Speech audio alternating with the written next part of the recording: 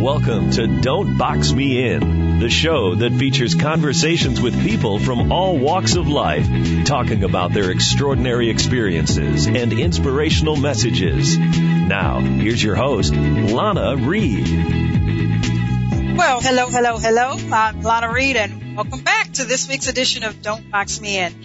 Now, today I get a chance to sit down and understand a little bit more about this combination of being a woman along with the mindset of being a fundamental, along with the mindset of fundamental Muslim views on women.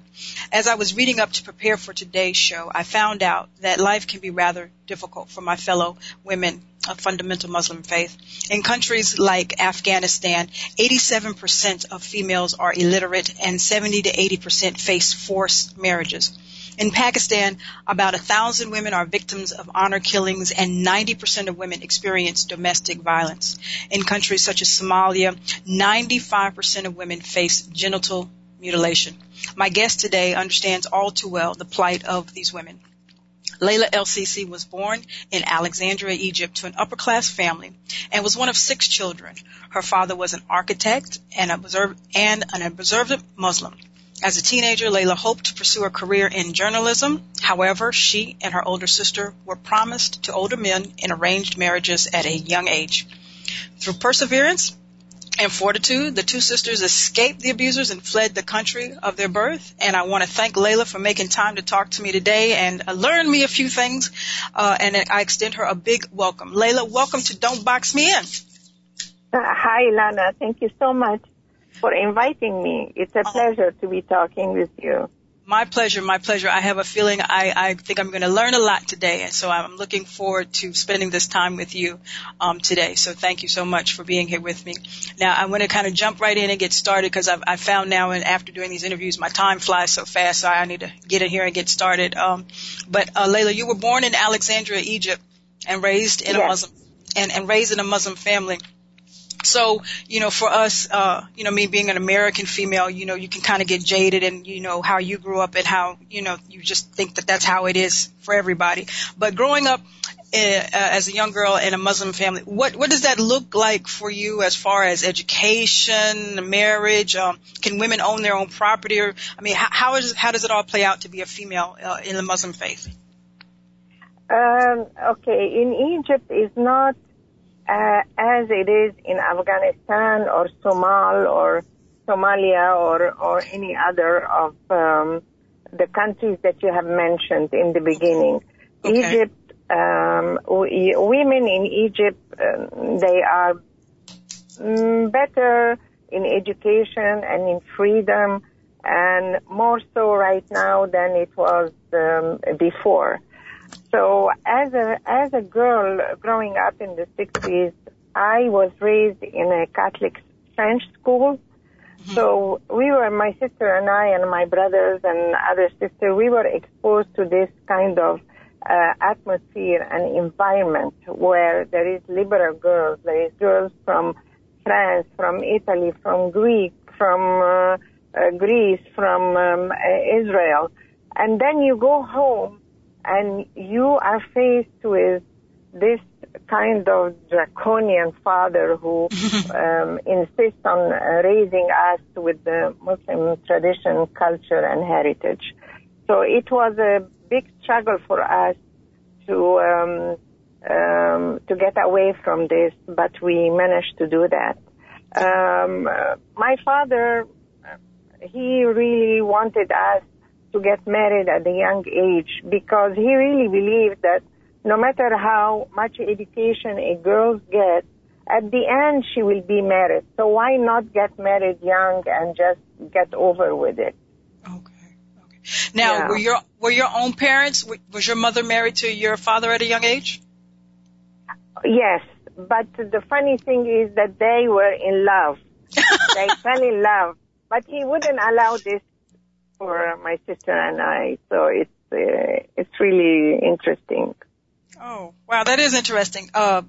Just out of curiosity, was your father always a Muslim, or is that something he transitioned into later in life, or where did this philosophy come for him? No, he was always the same. You have this culture and tradition that we are right now women in Egypt are fighting. Okay. We are fighting the Salafist idea, the Salafist culture that we are facing right now. And during the 60s and during the 80s and 70s, Egypt was going through an economic slowdown, as you can say. So there were a lot of Egyptians who fled and went to the Gulf countries, mostly to Saudi Arabia. And in Saudi Arabia, they learned the Wahhabi, the extremist view of Islam, and they imported that in Egypt. Okay. So before the 70s, you could hardly see any girls in the street wearing hijab. But when you go to Egypt right now, almost all girls in school are wearing hijab. It became a culture that we are fighting right now. A lot of women in Egypt are fighting to liberate themselves from this kind of tradition and heritage that we inherited from the Gulf countries. Now, you say women are fighting now. So can I assume that Egypt, when you were growing up, is no better today than it was back then? Well, in the 60s, Egypt was, it was not as bad.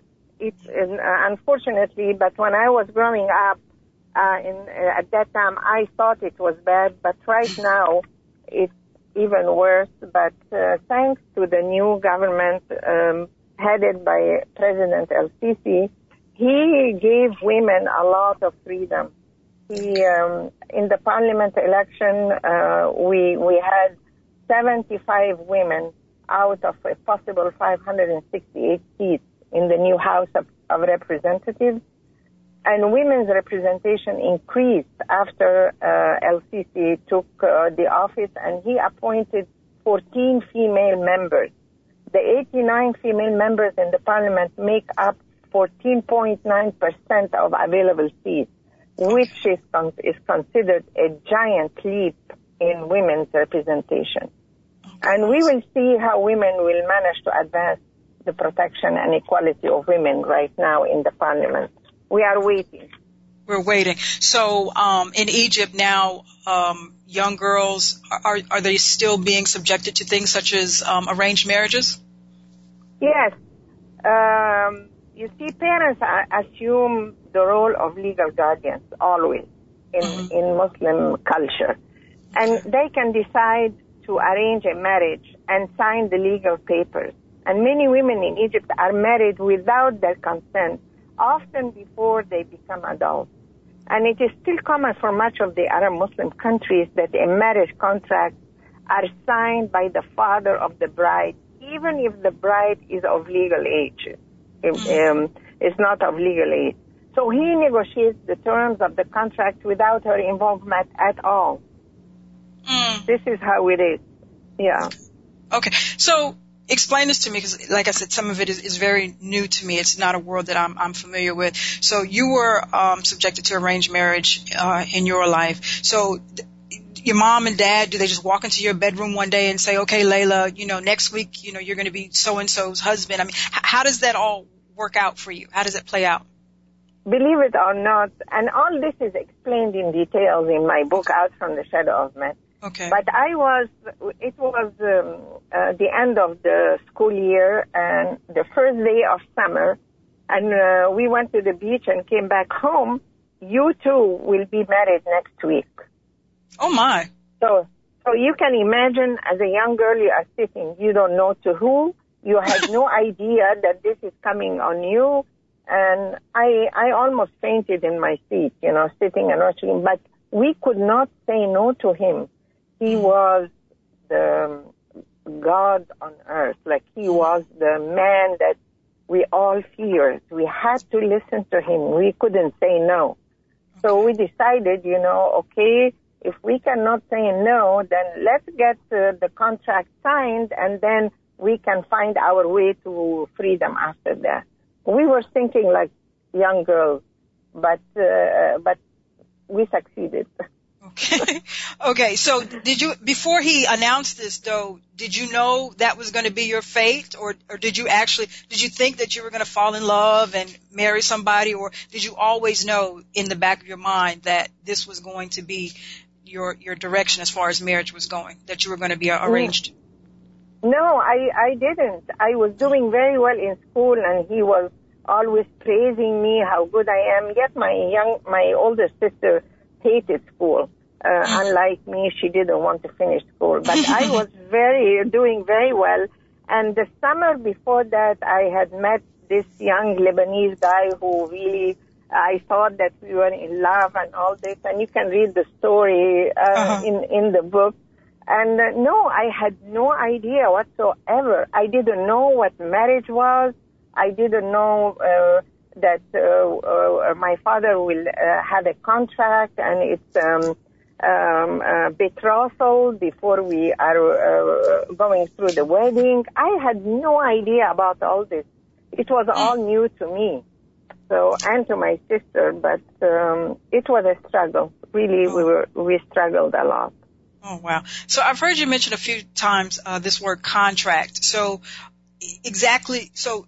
is the father benefiting from giving his daughters away to a man in marriage? What is this contract about? Yeah, you see, when you have a poor family and this old man comes and he gives a lot of money to the poor family, yes, they do benefit. But in our case, it was not like that. We didn't need the money. My father didn't benefit. It was just the culture that he had girls and he wanted them to get married, and he didn't care whether they want to this man or not. It was his decision, and we had to follow. And Egyptian marriage contracts, they contain conditions for providing certain rights for a woman. But women are not informed about their rights. I didn't know anything about it at that day. And I couldn't negotiate, and I couldn't say what I want, what I didn't want. It was all my father. Everything he decided. And I just have to go and move to this man's house and be married to him. Okay. So you have never, ever seen your contract? No. Believe it or not, until today. No. Yeah. And when I got my divorce, I left everything. I left, in the Muslim world, the father prepares the trousseau, like he arranged for the furniture and for the clothes and everything. So I ran away before I even moved to my husband's house. I left everything, my wedding dress, everything I left behind. My freedom was all I wanted from life. How much older was your husband than you? He was, I was 14, he was 34, I believe. Ooh. Yeah. And like I said, I'm looking at this from American culture, so I really probably need to get out of that mindset. But it just seems hard as a parent to marry your 14-year-old daughter to a 30-something-year-old man. No, for them, it happens a lot, and it used to happen in the tribal kind of desert life. Okay. And for them, for the Muslim world, is not that like a surprise for a girl to be that young to marry.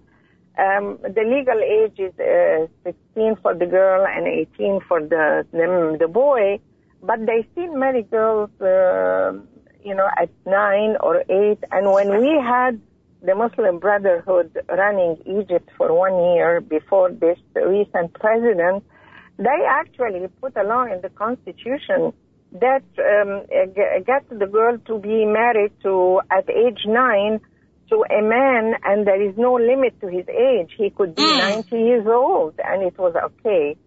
So, but now we are trying to fight that. We are really trying to fight that in Egypt. Good stuff. Okay, Layla, it's time for our first commercial break. Stay with me. We'll be right back right after this.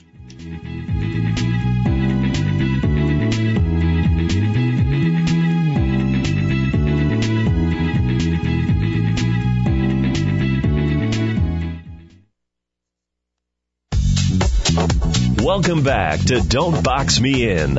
Here's your host, Lana Reed.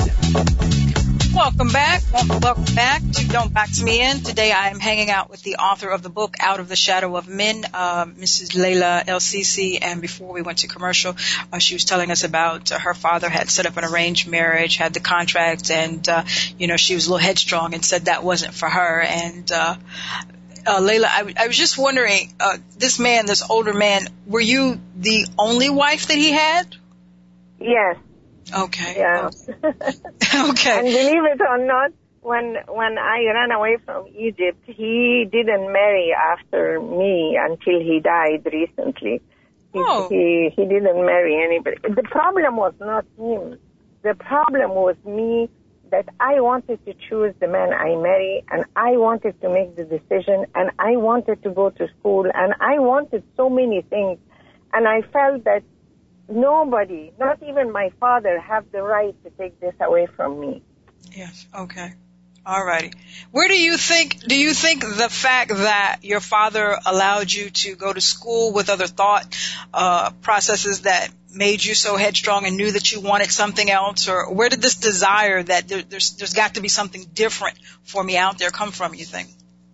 It's all together. The desire and the environment. I was in school with my friends. I could see how liberated they are. They could go here and there, but we couldn't go. We had to use the bus, and my father has to come and pick us up, and we were completely sheltered. But our mind was not sheltered. Our mind was open. And we used all the knowledge that we have. And I also had a very strong sister who was a risk taker. And she protected me, and she guided me. And up until the last day, she passed away. Okay. Yeah, I think I was reading, you said that your sister took a lot of the abuse for you. I think if I read it correctly, your brother was abusive. And even that is interesting in itself, because you're thinking in a family environment, the parents would stop it some sort of way if they knew. But your brother was allowed to continue this abuse of his sisters? Yes, Lana. In most of the Egyptian or Muslim societies, the boy in the family is born with this right. Like it's automatically given to him that he takes the role of the father when the father is at work. So my brother was very abusive, and you can imagine when a young boy is given the right to control his sister, he will do it with abusive way, and we hated him for that. But most of the Muslim families, they have this kind of brother. Like even the mom, they accept that. They tell the girl, get up and iron the shirt for your brother. Get up and get him a coffee. Get up and do this for him. So the boy, even he grows up and he marries a girl, and if a girl doesn't do that for him, he will beat her up, because this is the way he was raised with. He was brought up with. He learned in his family structure that he is godlike on earth, and everybody has to hand him everything in a golden platter. So we didn't accept that, and my sister really helped me. She helped me a lot, and if you go through the book, you will be living with us in that family, inside the house with my mom and my sister and my brother, to see an example of what girl goes through in the Middle East, in the Muslim family, in an Arab family. So, and in Egypt is a lot less than in Saudi Arabia, than in Afghanistan, in Iran. I see some people tell me, Iranian women have freedom. What kind of freedom they are talking about when they have no right to take that veil off their face? Yes. It's like a veil. They put the veil to cover their brain. You are covering your brain with that veil. Now, are there a large portion of Muslim women who, and I guess we should make the distinction, because not all Muslims are like this, but Muslim women who don't feel there's anything wrong with the lifestyle that they're subjected to? Oh, yes. Oh, yes. They are so brainwashed that they really believe that they have to cover themselves, that they are the reason for the man if he assaults them sexually, because they shouldn't be wearing anything to make the man lose his control, and that God ordered us to be good to men, and that we will be, if the man is abusive, God will reward us in paradise. I mean, it's really embedded in their brain that this is the way they should be. They take abuse, and God is going to reward them in the afterlife. Okay. And I want to be clear, because even like with Christianity, you've got the far left and the far right. Not all Muslims subscribe to this philosophy, correct? No, especially now women are trying to liberate themselves from this kind of abuse, actually. But there is a lot also who don't want that. They want the way to be the way it is. They want to be submissive to men and to have men control them and listen to him no matter how abusive he is. There is this kind of women. Which I don't understand. Don't understand. Well, they didn't get exposed to the variety of options that they have, and I guess growing up, it's the same thing with abused children, or you grow up and thinking this is all that there is, and that's what's normal, and that's what you think is your fate in life. Now, I want to go back to your. Go ahead, dear. They get this idea from a book that was written like 200 years after the Prophet died. And in this book, nobody knows who wrote those books. And in those books, you can see women mistreated, and they should be submissive and all this. And all these women, including my sister, when I asked her, have you read those books? She goes, no. I said, why do you follow what they tell you, those people? Why don't you educate yourself? Most of these women who are doing this to themselves, they never read the Quran. They never read the Hadith books. They never read anything history. They are just followers of what they see on TV and what they hear in the mosque. Oh, wow. Okay. So, in Egypt, and you said Egypt is a lot better than other countries. Are women afforded the luxury of education abundantly in Egypt? Yes, but we have a big portion of poverty. Like, they cannot even afford to go to school. What I mean by Egypt is better, we don't have women being put in a hole in the ground and stoned to death. Okay. We don't have women who are shot in the head because she had a boyfriend. We don't have this that you see in Afghanistan or in Iran, how they treat women who have a boyfriend or... No, we don't have that. Okay. Now, I was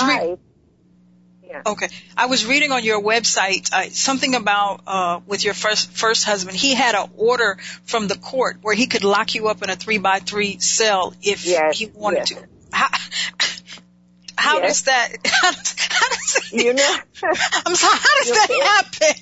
Yes, but this is true. But it's no longer valid, this kind of law. But it was back then when I ran away, and I didn't know that. I found a man from the court coming to hand me a piece of paper. He said that you are to come and live with your husband by force in a, and I said, why? He said, that's the law. He got a court order to take you. And at that time, you can really bribe the guy and tell him that he didn't find me when he came or something. But I used to have that piece of paper, and I wanted to put it on Facebook, but I don't know where I put it. So, Layla, did you have a chance to say, okay, I get my day in court, and no, I want to fight this, or there was no opportunity for you to speak your piece? No, I didn't go, and my aunt helped me because I lived with my aunt. And my brother actually came one day and he said that, My father said that I could take your life. He was threatening me. I don't think he meant that. If you don't come with me, but I didn't go with him. Then he punched me in the face, and my front tooth broke. Oh my goodness! I didn't go back. Yeah.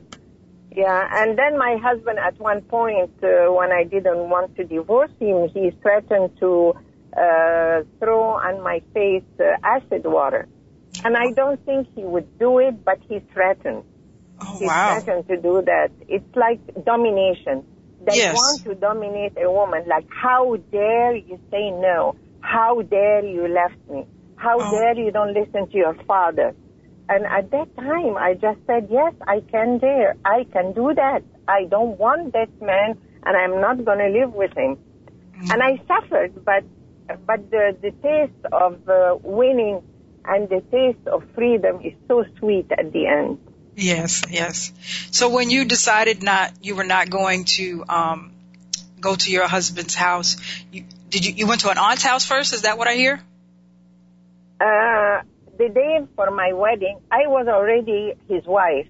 Okay. Because you get betrothed and you write a contract and you are legally the wife. But I stayed at my father's home until the day of the wedding, and before, in the car, my brother, and all this is explained in my book.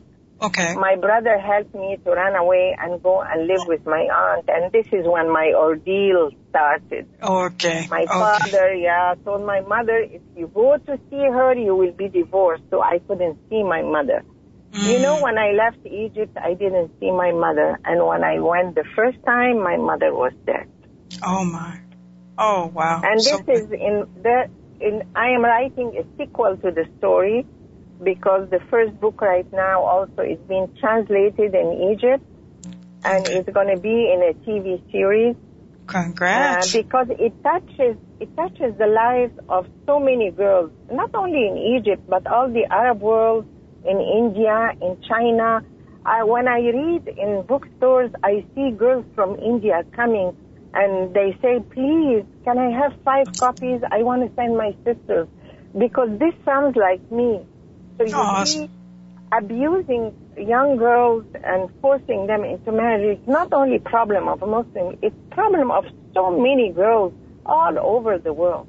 And I'm so happy that I can help other girls to see the light and say, yes, I can. If she could, then I can too. Awesome.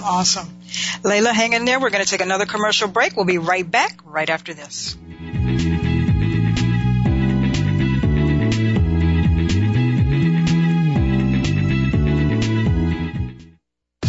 Let's return to Don't Box Me In with your host, Lana Reed. Welcome back.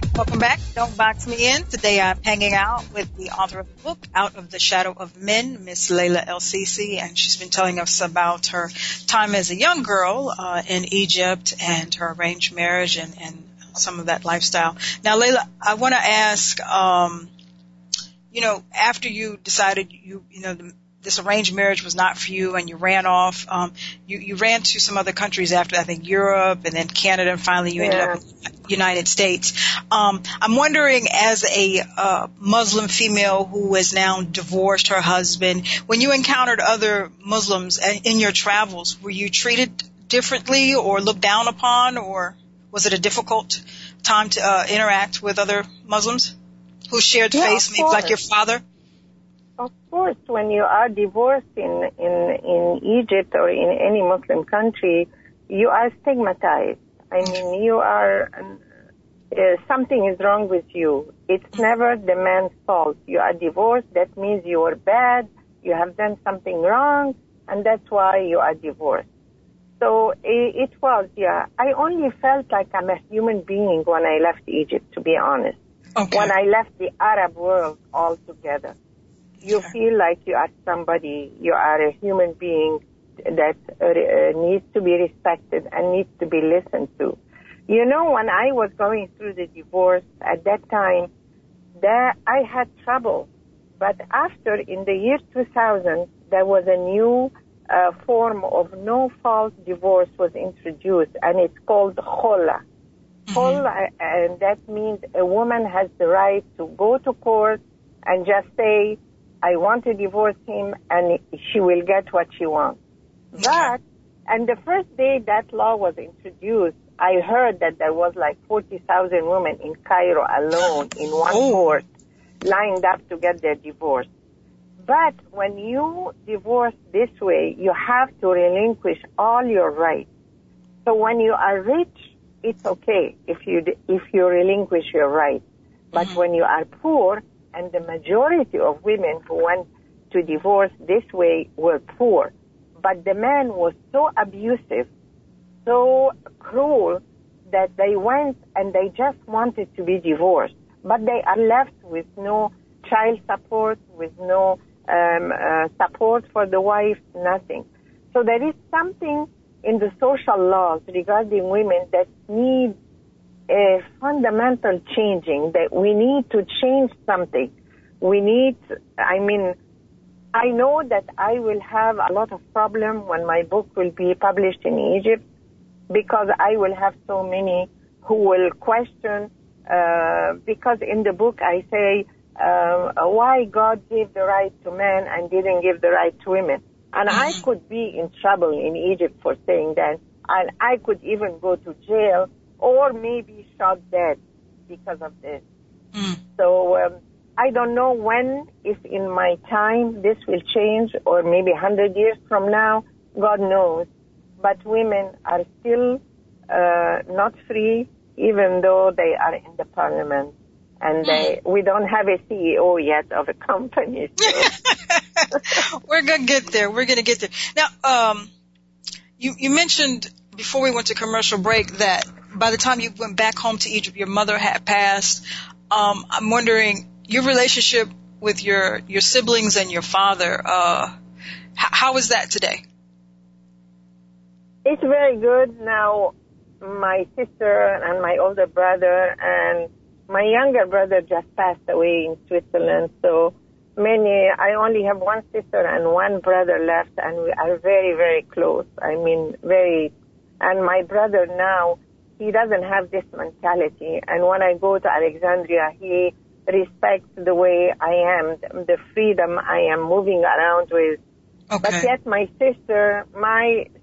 younger sister is very much, she wears a veil. She never wore a veil before. And when I go there, she keeps telling me, Laila, don't go out like that. Put a scarf over your head, I said, no, this is, but, no, it's different, but still I'm not happy. I want to see all women free. I want to see all young girls in school getting educated, because this is the only way education will liberate women. As long as we have this big segment of women, this huge lot of women uneducated, women will always remain submissive to men and relying on him for food, for shelter, for support, for everything. So in Egypt, is there a large pool of jobs for women? I mean, can women sustain themselves and go get their own apartment? Or is it really just designed for you to find a man and just depend on him? Believe it or not, I met girls who are recently been college educated, and they are still have this mentality in the head, I want to marry a rich man. So I can stay home. This mentality is still in the genes. But I also met other girls who say, no, we don't want a man who would support us. We want a man who will be treating us as equal. But the majority are still relying on men. Still. Okay. Now I'm curious. The Egyptian Revolution. What year was that? Or when? That's recent, 2010. 2010. Okay. So we got 6 years. So and we see you've got the women in parliament now. What other changes have you noticed or heard since then? The changes, there is a lot of changes. I see more women in the parliament, as I said. And there is severe criminalization of sexual harassment, which was not present before. Okay. I mean, if somebody is harassing a woman, he is criminalized. Okay. And there is a strong NGO movement against this. And what else? There is a big movement now to move or to outlaw wearing the niqab. You know, niqab is the complete cover that women wear only with their eyes showing. Oh, yes. So they want to take that, and they want to ban it completely. This is a big, huge leap for liberating women, which I'm very, very happy for that. Okay. But I tell you, still we have a long way to go. A long way to go. So things like arranged marriage, those are not against the law? It is against the law, but it is practiced. Okay. It is widely practiced, especially in the rural area where the poor people live. And this is what the new president, Abdel Fattah al-Sisi, is trying to do right now. He is trying to elevate the status of those poor people. He wants them educated. He wants them to be living in decent places so they can not feel they are outside of the society at all. He's trying, but we are 92 million in Egypt, you know. Yes. And Egypt right now is fighting terrorism. You can see Egypt is surrounded by terrorism coming from Libya, from Gaza, from Iraq, from everywhere. So it's a huge job, and women are the greatest supporter of this revolution. They are really strong, and they do a lot to keep Egypt safe and to keep women advancing during this hard time for Egypt. Now, one of the most difficult things to hear about when it comes to women advancing in this particular faith is this practice of genital mutilation. Is that still prevalent in Egypt, or is that against the law? No. Okay. There is a law that prohibits that and criminalizes that. Okay. But you have to understand that it is women in general who push the girls to go through that because they believe it is part of religion. But it's not. It's a culture. It's not part of religion. There is nothing in the book, the Quran, that says that girls should be mutilated this way. And in Egypt they do it, but around recently, maybe I believe it was last year, and this also happened during this president. There was a doctor who performed this kind of genital mutilation on a young girl, and the girl bled to death. So his clinic was closed down, and he was prohibited from practicing again. And he became now the example. So every doctor or every man who practiced that with a blade, you know, chopping the girl and mutilating her genital area, will think twice, because now they are criminalizing that and they are going after that. But it still happens. We need to educate women. We need to tell them that this is not part of religion. Okay. When you see how they do that in Africa, they are the poor girls. You see how it's done. It just makes makes you shiver. How can they do that? And it is always a man who performs that. How sick they are. How can they enjoy being with a woman that they only, she has a hole and they just sew it again every time they want to practice so they can feel that she is virgin again. Can you believe this? Yes. Yes, it turns your stomach to watch. I have unfortunately seen that happen on TV a couple times. It's very uncomfortable, and the mindset that you have to be in to think that this is okay to do this to a female. I just can't put myself in that place to. I really have to thank my dad. Not now, he is in another world, but I really want to thank him for being so strict, but he never really did that to us. Yeah, okay, so, we'll let him off the hook on some things there. Okay, yeah, Dad. something, yeah. Okay, Layla, we're going to take the last break of the day. Stay with me. We'll be right back right after this.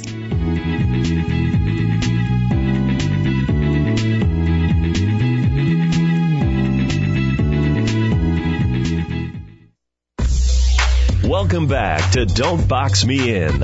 Here's your host, Lana Reed. Welcome back to Don't Box Me In. Like they said, I'm Lana Reed, and today I'm hanging out with Lila LCC. She has written a book, Out of the Shadow of Men, and has been sharing her story with us today. Now, Lila, it took you a minute to actually put this book together. When did you start writing it? Oh, that was, wow, maybe 8 years ago.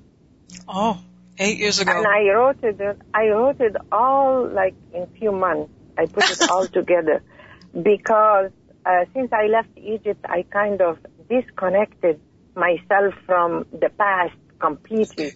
And when I took the pen and I started to write this book, it was very emotional for me and for my writer's friends.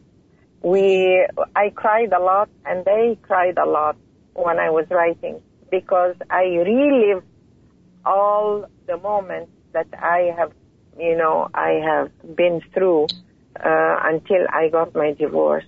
It was very painful, and until now, when I read it, I feel very emotional. Okay. How do you feel when you run into women who are still very strong believers of that particular part of the Muslim faith? I mean, do you have angry dialogue with them, or what is it like to run into women who say there's nothing wrong with how we live?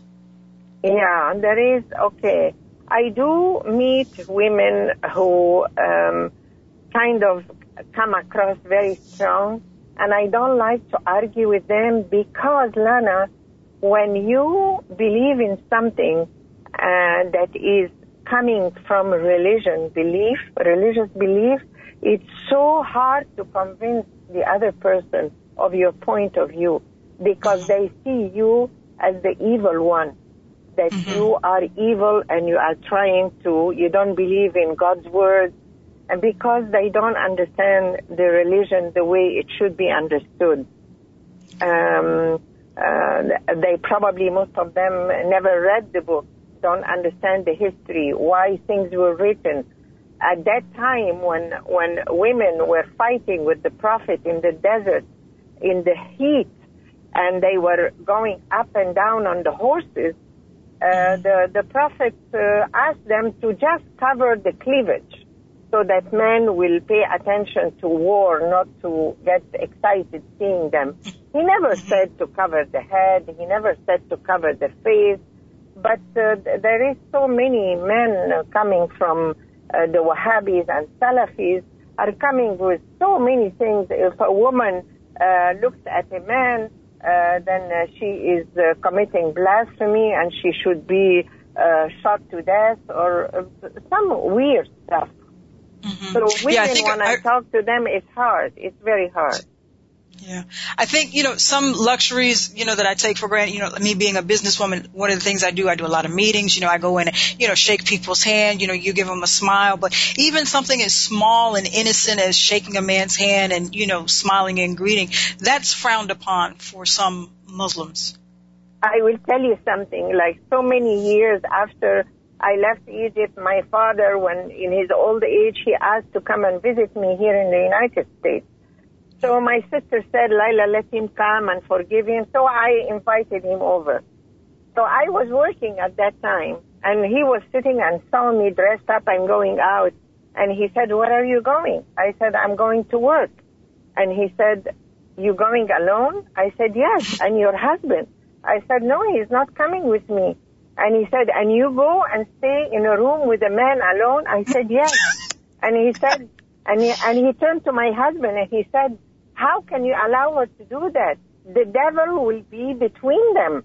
You have to stop her he was, I think now, I never knew before that my father had Salafis, the extremist Islam in his head.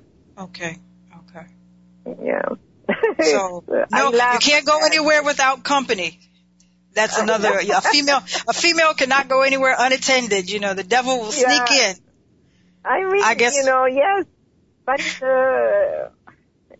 hard. It's hard.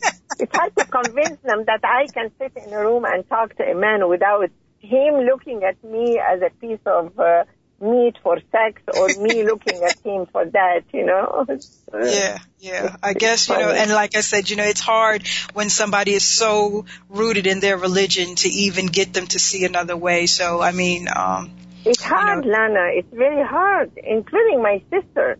I mean, when I try to talk to her, she is completely shut. Like, she looks at me and she goes, "May God put peace in your heart so you can see the light." So I am the crazy one. Is your sister married now? Her husband passed away, but she still believes, Also, you have to understand that in Egypt, the culture forces you to behave this way. If you don't behave this way like my sister, you will be considered like wild, and they don't respect you, and they don't look at you like you are a sane woman or something like that. Now that Egypt is going through some changes and, women are trying to fight the fight and get things better socially for women, do you ever have that small thought in the back of your head, like maybe I'll go home and fight the good fight with the rest of my ladies?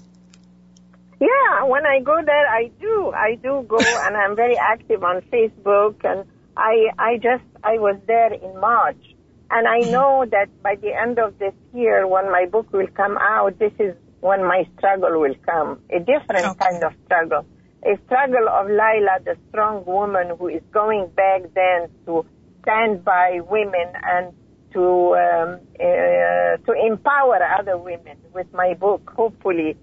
And I have to have bodyguards, I tell you. Oh my goodness gracious. Yeah. So how does your husband now feel about all of this stuff? The one who doesn't have to escort you to your job and everything. Yeah, he's very supportive, and I have 2 sons who are completely supportive, 100%. And I raised them, to respect women and to see women as partners, not as somebody submissive to them. And that's how they behave with women now, which I'm very, very happy. It's an achievement I did for my son, and they will always remember me with that. And it's enough for me when they stand like this and tell their friends, what you see here is my mom's work. So they are proud of who they are now, and I'm proud of them. I love them dearly. Yeah. Awesome. Now, before we go, a lot of us are outsiders looking in. And if you could say one thing or give one message for the outsiders looking in, when it comes to women and the Muslim faith and culture, I mean, what would you like for us to understand or leave us with, or, to allow us to help in the battle that we can, any way we can? I wish in Egypt they would educate all young girls, and I wish women in Egypt or girls, they don't follow anybody or let themselves be forced into marriage.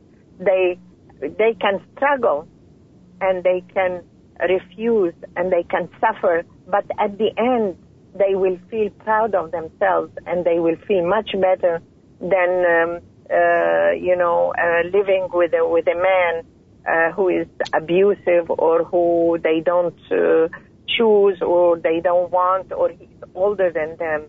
They have to believe that there is always a way, and that way starts with education. Okay. Education. Some of the things, the concept of there's something better out there, I'm thinking if they're exposed to some things, you like social media or maybe some TV shows, do young girls, is that common in Egypt to have access to your Facebooks and your Twitters and your... Oh, yes. Okay, because I was thinking they would get the idea like, wait a minute, there's something else out here for me than, what I'm growing up with here. I know. And all my friends, even my sister, she tells me, "Oh, Laila, you are very revolutionary." I said, "Yes, that's what I want to be remembered with." Awesome. Laila, where do we pick up a copy of the book? How do we get a copy of Out of the Shadow of Men?